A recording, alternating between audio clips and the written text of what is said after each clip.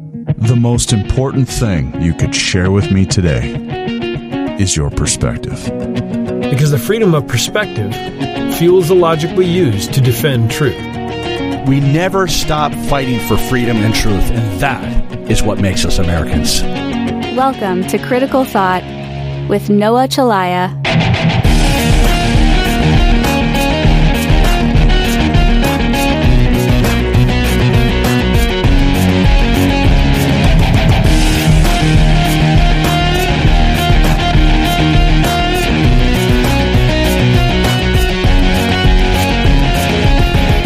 News Radio 1310, KNOX 1079, 1033 FM. Good morning. It is 10:07 and 37 out as we make our way to a daytime high of 65.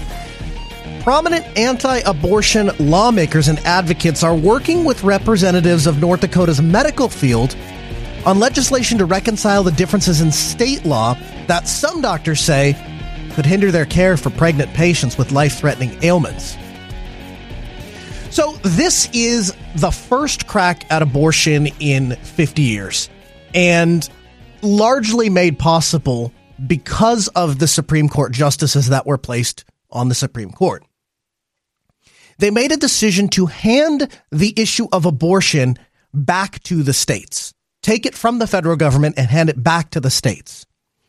And as part of that, North Dakota had a law on the books for, I think, the last 15 years or so that would outlaw abortion within 30 days if the U.S. Supreme Court ever overturned the 1973 Roe versus Wade decision. So with the high court's Dobbs v. Jackson ruling in June, that 15-year-old legislation was triggered. And now doctors are concerned. And they're saying that there is a real possibility that people will lose access to abortion that need it with life-threatening ailments. You are going to get to decide where you fall down on this particular issue, and then we're going to handle it at a state level. And so you're going to watch this conversation unfold 50 or so times. And likely you'll wind up with a varying degree of decisions by the 50 states. They don't flat out call for every exception in the North Dakota state law. Essentially, the way that 15-year-old law is written, if the trigger law takes effect, the concern is that it's going to be unclear if North Dakota health providers could legally perform abortions on patients with things like ectopic pregnancies or other non-viable pregnancies. So the idea here is there is no possibility or no real possibility that the baby makes it to term anyway, and in the process of leaving the mother just pregnant, potentially threatens her life. And so the law stops short of flat out calling for exceptions. Instead, they encompass it under a larger umbrella. Quote, the trigger law does not include an exception for doctors treating ectopic pregnancies. However, it offers medical professionals what's known as an affirmative defense for acting in their professional judgment. This means a doctor could still be charged with a Class C felony for violating the law, but would have a defense in court if that could negate criminal liability. My question to you at 775-5559 is, does the law need to go any further than that? Not creating an explicit exception, but rather providing for an affirmative defense that a doctor acted in the best interest of his or her patient. I pose that question to you because a few things are true. So the first thing that is true is we don't necessarily agree on when life begins. You ask 50 people out in public and you'll probably get varying different answers. And so because we don't agree on exactly where we draw that line, the entire issue becomes muddy. But I submit to you that human history is littered with examples of people trying to qualify what actually decides is human. We've tried that before. In the 1860s, Americans argued that if all black people maybe weren't human. And then we had that discussion and fought a war over it. In the 40s, there was a particular political party in Germany that put forward that Jews weren't quite human, maybe substandard. And now in 2022, the discussion has come up again of what qualifies for human life. This time, I implore you in the strongest possible way. This time, if we're in doubt, let's take the most cautious approach and err on the side of caution. Because if we're wrong and you look back, this is going to be the time period with the largest genocide in human history. Catholic Conference Director Christopher Dodson, an anti-abortion attorney, said there's no legal ambiguity for doctors treating ectopic pregnancy, though the bill he and Mydrell are crafting would square the language on the books to make that even cleaner. Dodson noted that he and Mydrell have been in positive discussions with the North Dakota Medical Association and the North Dakota Hospital Association to create legislation that alleviates the medical community's concerns. The Bismarck doctor also objected to the lack of exceptions for the impending abortion ban. The trigger law contains affirmative defense for medical professionals who perform abortions in cases of rape and incest, while Abortion Control Act does not specifically mention rape or incest. I submit to you this is the appropriate way to handle this. I submit to you that no further law is necessary and no further exceptions are necessary, and here's why. In general, the idea should be that medical professionals act in the best interest of their patient and to preserve life. Provide comfort and preserve life. At the moment, we don't allow euthanasia. If we want to have that discussion, I'm open to having that discussion, because when your simple existence of living means suffering for you, there should be a different way, because we treat animals better than that. So I'll start that, to exemplify the gamut of how wide of a range this can go. We'll absolutely leave that on the table. And then that opens up the discussion of, well, when do we terminate life? Perfectly viable life that could be there. When do we terminate it? And if we want to have that discussion, that's a box. Let's open it and let's have that discussion. But we're not in that box right now. Right now, the box that we're in is presumably the box we start with is people or individuals who have nothing wrong with them, who could be perfectly viable. Those people have rights. Just because they are not through the entire process of being born doesn't negate the fact that they're a person and that they have rights. And so the presumption, the starting place for medical professionals and everybody else should be that is a separate individual from the mother and is entitled to his or her own individual rights. Now, if there's a threat to the mother, now if there's a non-viable pregnancy, now we can start having a discussion of, well, there is no option to save this individual. There is no option to help this person. We haven't moved the goalposts. We haven't changed what is undeniably true. We have just decided, with great intentionality, when this is appropriate and when it's not appropriate. Your thoughts are welcome at 775-5559. You're on KNOX. Good morning. Hi, good morning. Hello. Hello. How we doing? Good. I was wondering, I've had a hard time trying to figure out how this can play out. If the Republicans take the House and the Senate and they get a national abortion ban, right, and just make it easier for all the states. One of the things that I think a lot of us men are thinking but are afraid to talk about is some of the natural consequences that would affect our daily lives.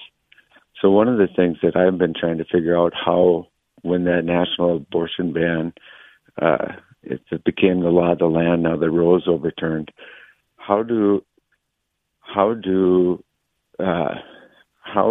what happens to my teenage son, right, if he gets a girl pregnant and her parents want an abortion, and it's okay still for rape and incest.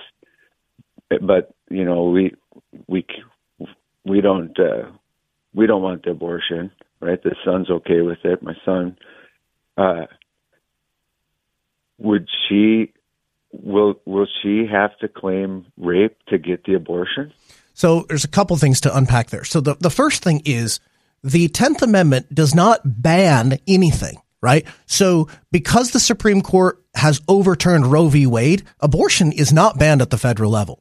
It is simply turned back to the states. So the states get to choose. So there is no national abortion ban. And so far as I understand it, there isn't a large appetite for a large national abortion ban, where most people that I've talked to are pretty comfortable letting the states handle it themselves. But to your second question, if your son didn't engage in raping somebody or incest, then it would be a lie to go to a doctor and say, this was a result of rape or incest, and so I want an abortion. So I guess I'm not entirely following. That's just one of the things that could happen. What if both of the kids want the abortion?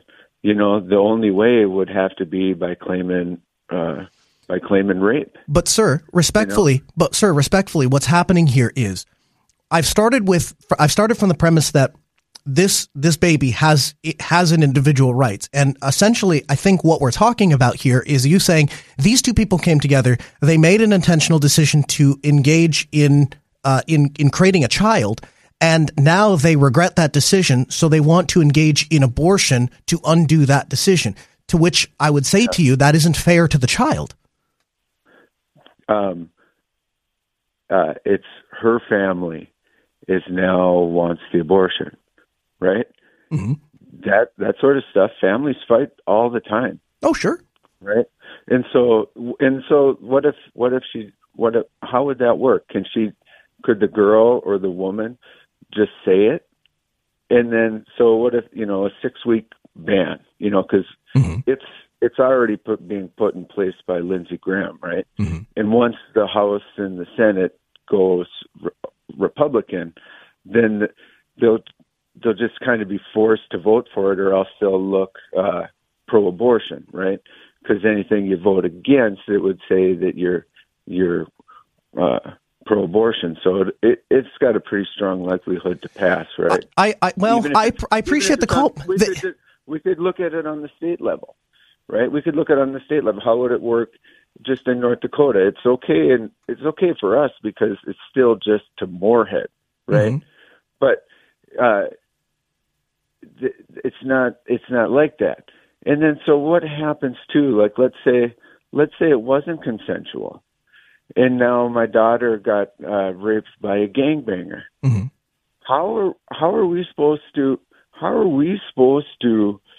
track down the gangbanger and go through the court system to prove that it was rape in 6 weeks? Yeah, here's what I would tell. On the run. Yeah, they'll just drag it out every day in court. That gangbanger will just drag it out and destroy the little girl's life even more. And then, so you will have the baby, and then he'll have custodial rights to it. How does that work out? I appreciate your call, but you're not going to like my answer. But here's what I would say to that. What I would say to that is, in the case of rape, it still doesn't make it the baby's fault. I get that that's an unpopular opinion. I get that is going to set a call. I can't believe it's not the baby's fault. It just isn't. It's terrible circumstances, horrific circumstances, not the baby's fault. Baby shouldn't have to pay for that mistake. Mistake on the part of the rapist, I might add. 775-5559, you're on KNOX. Good morning. Well, interesting discussion. Don't you think this is a human right, which side of the fence you're on? Yes. It needs to be determined at a national level?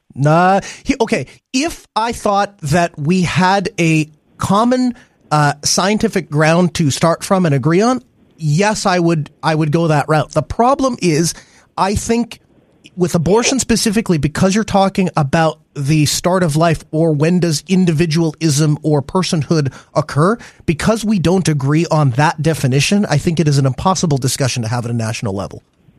Well, it seems to me that there are plenty of factors that we do not consider to human life. Okay. We don't count it in a census. We don't count it as a tax deduction.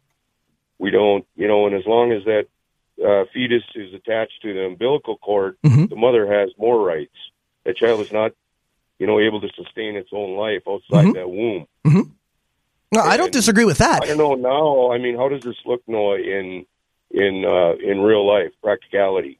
I mean, what is trying to be effectively done here? Right now, it's safe, effective, and done early on 99.9% of the procedures. What exactly?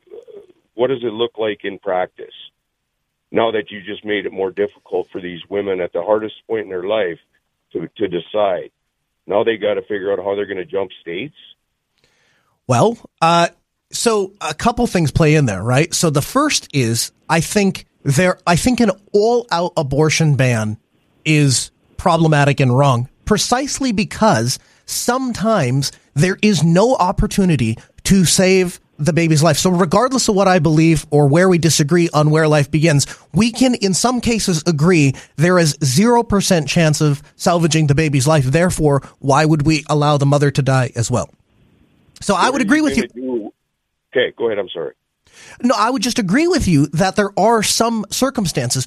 What I struggle with is when the law allows people to use it as a form of birth control, or like when that last caller, when I was talking to him, when it's, hey, it was a mistake, and so now we want to undo the mistake. That's where I draw a hard line in the sand and say, I just can't get behind that. But because I can't point to a specific scientific thing and say, here's what I'm basing my thing off of, and here's why I think you should do this, I agree it should go to the states, and I think the states largely should let physicians and patients decide what's right with them, with a little bit of guidelines and boundaries, like we're going to start with the assumption that this baby is going to be a person, and then when there isn't enough ways to help or protect or serve that baby, or like you say, the mother's life becomes in danger, now we can start to scale back and say, all right, well, these things are not desirable, but they're necessary because there's no chance for the baby anyway.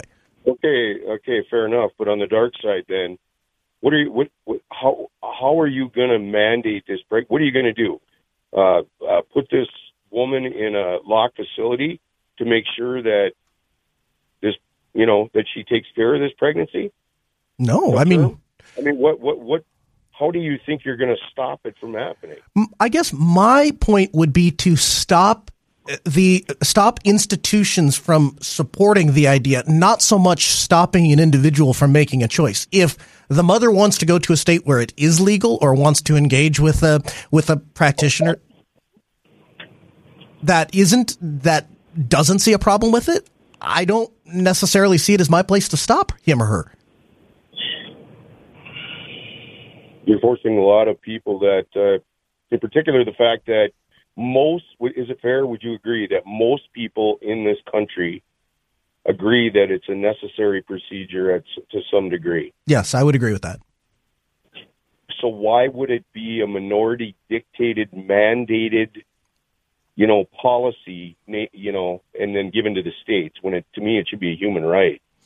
I thank you for the call. What I would say to that is, because we don't have a shared premise to start from to say, here's where a human life is and here's where a human life is not. It's impossible to have that conversation at the national level because we just go around in circles. I say life begins at conception. You say life begins at birth. I come back and say, if I go up and come up to a woman who's 8 months pregnant, I sock her in the stomach as hard as I can, she loses the baby, I get charged with the death of the baby. You come back and say, well, we didn't pay taxes. You didn't get a tax deduction on the baby. So it's all over the place. There isn't a clear defined, we can put it down on paper. This side is here, that side is here, and evaluate the pros and cons, and here's what we arrive at. We wouldn't agree. We won't agree. And so the Constitution anticipated that this was going to be a problem. And in response to this anticipated problem, the 10th Amendment moves the ability for creating law from the responsibility, from the Constitution and the federal government down to the state level. So when we disagree, California can do wackadoodle California things. North Dakota can have a heartbeat bill. Minnesota can kind of be in between. And you, as a free American, get to decide where you want to live. 775-5559. You're on KNOX. Good morning. Good morning, Noah. So it's a basic human right to kill the innocent. Let's see, they throw baby showers, not fetus showers, not zygote showers, not clump of cells showers. And people will tell you they're going to have a baby, not a clump of human cells.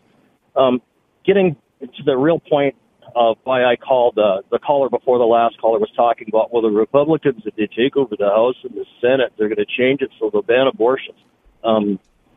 First off, Biden wouldn't sign anything that would do that. And secondly, has nobody bothered to even evaluate what the court did when they overturned Roe? They said the federal government has no role in abortion, in dealing with abortion. So what that means is you can pass a federal law to either side. Joe Biden says if the Democrats hold the House and the Senate, he wants a bill that he can sign that codifies Roe v. Wade. It doesn't matter. Precedent already has said via the court that this is a state issue, not a federal issue. You can pass all the federal laws you want to either side. They are all unconstitutional. Because what's going to happen is those cases will get appealed to the Supreme Court. The Supreme Court will look and say, we've already made a decision here. Exactly. And it's not like Roe where it was bad law.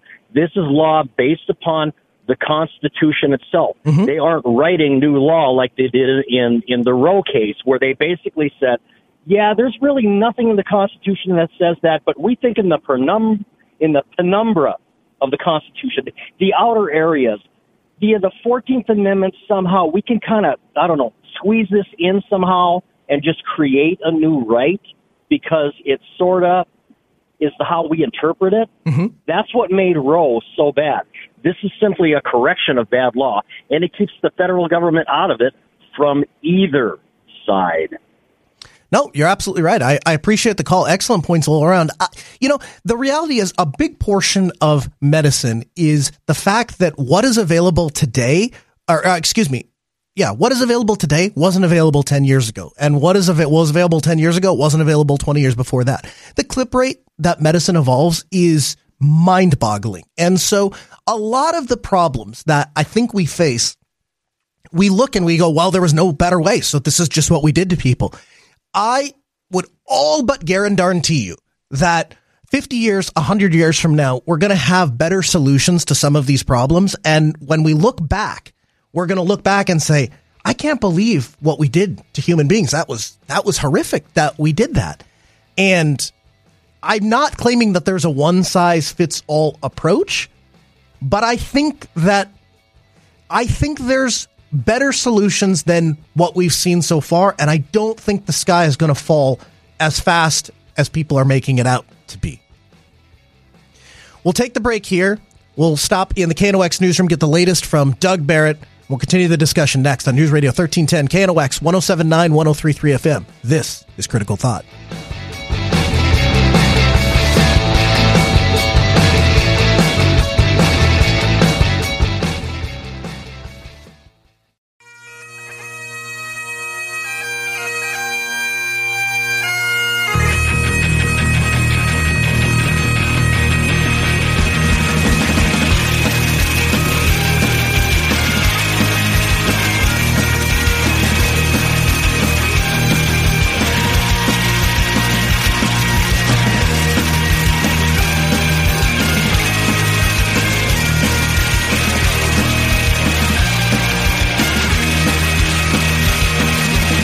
News Radio 1310, KNOX 107.9, 103.3 FM. Good morning. It is 10:43 and 46, so we make our way to a daytime high of 65. We're talking about abortion. North Dakota lawmakers passed a bipartisan bill back in 2007 that would outlaw abortion in the state within 30 days if the Supreme Court overturned the landmark 1973 Roe v. Wade decision.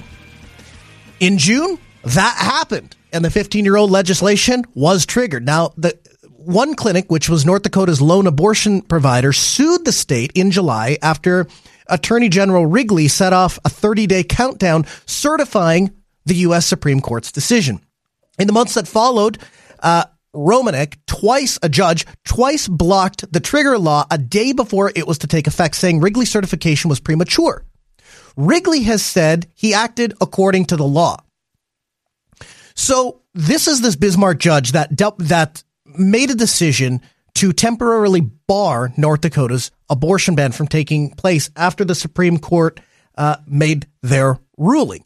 Now, Burleigh County District Judge Bruce Romanek on Monday upheld his previous decision, ruling to block the abortion ban while the legal battle continues between North Dakota and officials between Red River Women's Clinic, which recently relocated from Fargo, North Dakota to Moorhead, Minnesota, just across the border.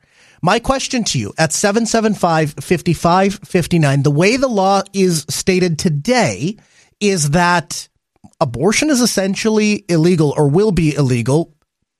This judge does not really have any legal teeth to stand on. Like, there's nothing he can point to in the North Dakota Constitution, not a single word or syllable or phrase that mentions abortion. So this idea that it is a protected right in North Dakota is simply false. If we're going to take a stance on abortion, my suggestion is that we treat it like other emergency medical procedures in which we prioritize the health and safety of the patient or patients. And if their safety can't be guaranteed, or if a terrible decision has to be made, that person makes that decision with their doctor. But I'm interested in your thoughts at 775-5559. That is the number to join us. You can call or text that same number. Email us live at knoxradio.com. You're on KNOX. Good morning. I'll go rapid fire. No, first of all, the judge clearly is a pro-abortion judge. You can tell by his rulings. Mm-hmm. He's just doing it because he wants to do it. That's all. That's all liberal judges are. The rule of law means nothing to them. Any idea what it's based off of? Any idea like what he looks at and says, here is the law or here is the statute? No, it's not in the Constitution. It's not in the federal. It never was in the federal Constitution. It's clear. Mm-hmm. In regards to just your topic in the previous half hour in general, first of all, these people, you notice how the left is always the people of science. And let's just recap what the people of science have said. And then you people out there, you judge how accurate their people of science are. Here we go. Masks work. Lockdowns work. Social distancing works. The vaccine is a vaccine. If you get the vaccine, you won't get it. I mean, if you get the vaccine, you'll only barely get it. I mean, you could get, I mean, yes, some will die, and you'll get boosters regularly. There are more than two genders, and a baby in a mother's womb is the mother's body, but after birth, what happened? I thought it was part of the body. Did she occasionally throw out a liver or kidney too? So I can go on and on. I mean, it's just the people of science are not people of science. And if you really want to get to the heart of the matter, there's a simple way you can prove where they're at. And where they're at is very simply they like to kill babies. Pass a law, but I don't agree with this because I'm totally pro-life, but if pass a law, rape, incest, and the life of the mother, and I don't mean all the things I mean the life. She's dying. Yeah. Put that up for a vote and see how the pro-abortion people vote. I guarantee you, they will not support that law. So let me ask you something, because that was my original question was, do we need to codify this more into law? Does this leave gaps in which somebody's life could potentially be threatened in pursuit of something that isn't achievable? So you have an atopic pregnancy. The only thing that's going to happen, you're never going to grow a baby in the fallopian tube. So eventually you're just going to cause damage to the mother's body, and then she and the baby are both going to die. In those circumstances, do you think that we need to enshrine anything else in law, or do you think just saying by default you're expected to treat the baby as a person if it's not viable, if you can't save it, will give you an affirmative defense to say, medically speaking, there was nothing we could do. I'm sorry. And then we're not actively in pursuit of trying to terminate a life. Instead, we are trying to save a life. And in the process of doing so, we don't yet have the medical technology to save both lives. That to me is a different scenario. But I'm wondering, I would agree in this context. I'm not a doctor, but the more I pay attention to doctors, there's a whole lot of liberal doctors in case people aren't paying attention, number one, which means many are pro-abortion. And in fact, on a side note, tell them you like to collect guns and see what a lot of them say. But the issue is the default should go to the baby. And if there's some type of minor tweaking, I can live with that. But my issue is very simply this. They don't want any of that. Once again, they always say they're the people of compromise. They don't want to compromise. Let's just cut to the chase. Hitler killed 6 million Jews. Roe v. Wade killed 62 million babies. Who's the real genocide? Well said, sir. I appreciate the call. 775-5559. I got about a minute. Oh, just one little thought that, when a lady's doing meth and alcohol, they can put her in jail for harming the baby. Well, I thought it's her body. See, thank you. This is where we get to the point where we don't have a consistent practice. Again, if you hit a mother that's 8-9 months pregnant with a baby, they're going to charge you for the harm to that child. So we're inconsistent, and we need to fix those consistencies before we can start enshrining them in law. So until then, leave it out. Local views, local issues. Your calls with Noah Chalaya. Weekdays at 9 on KNOX.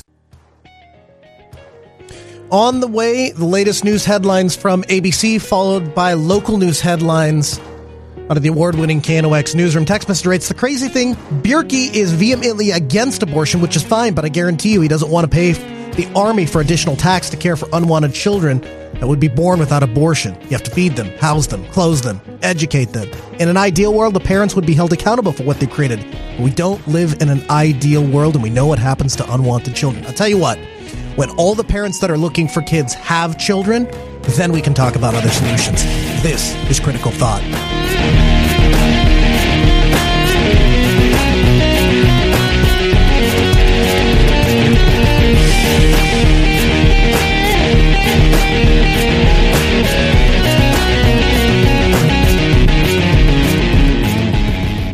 Thanks for listening to Critical Thought. Download the show notes at criticalthought.show.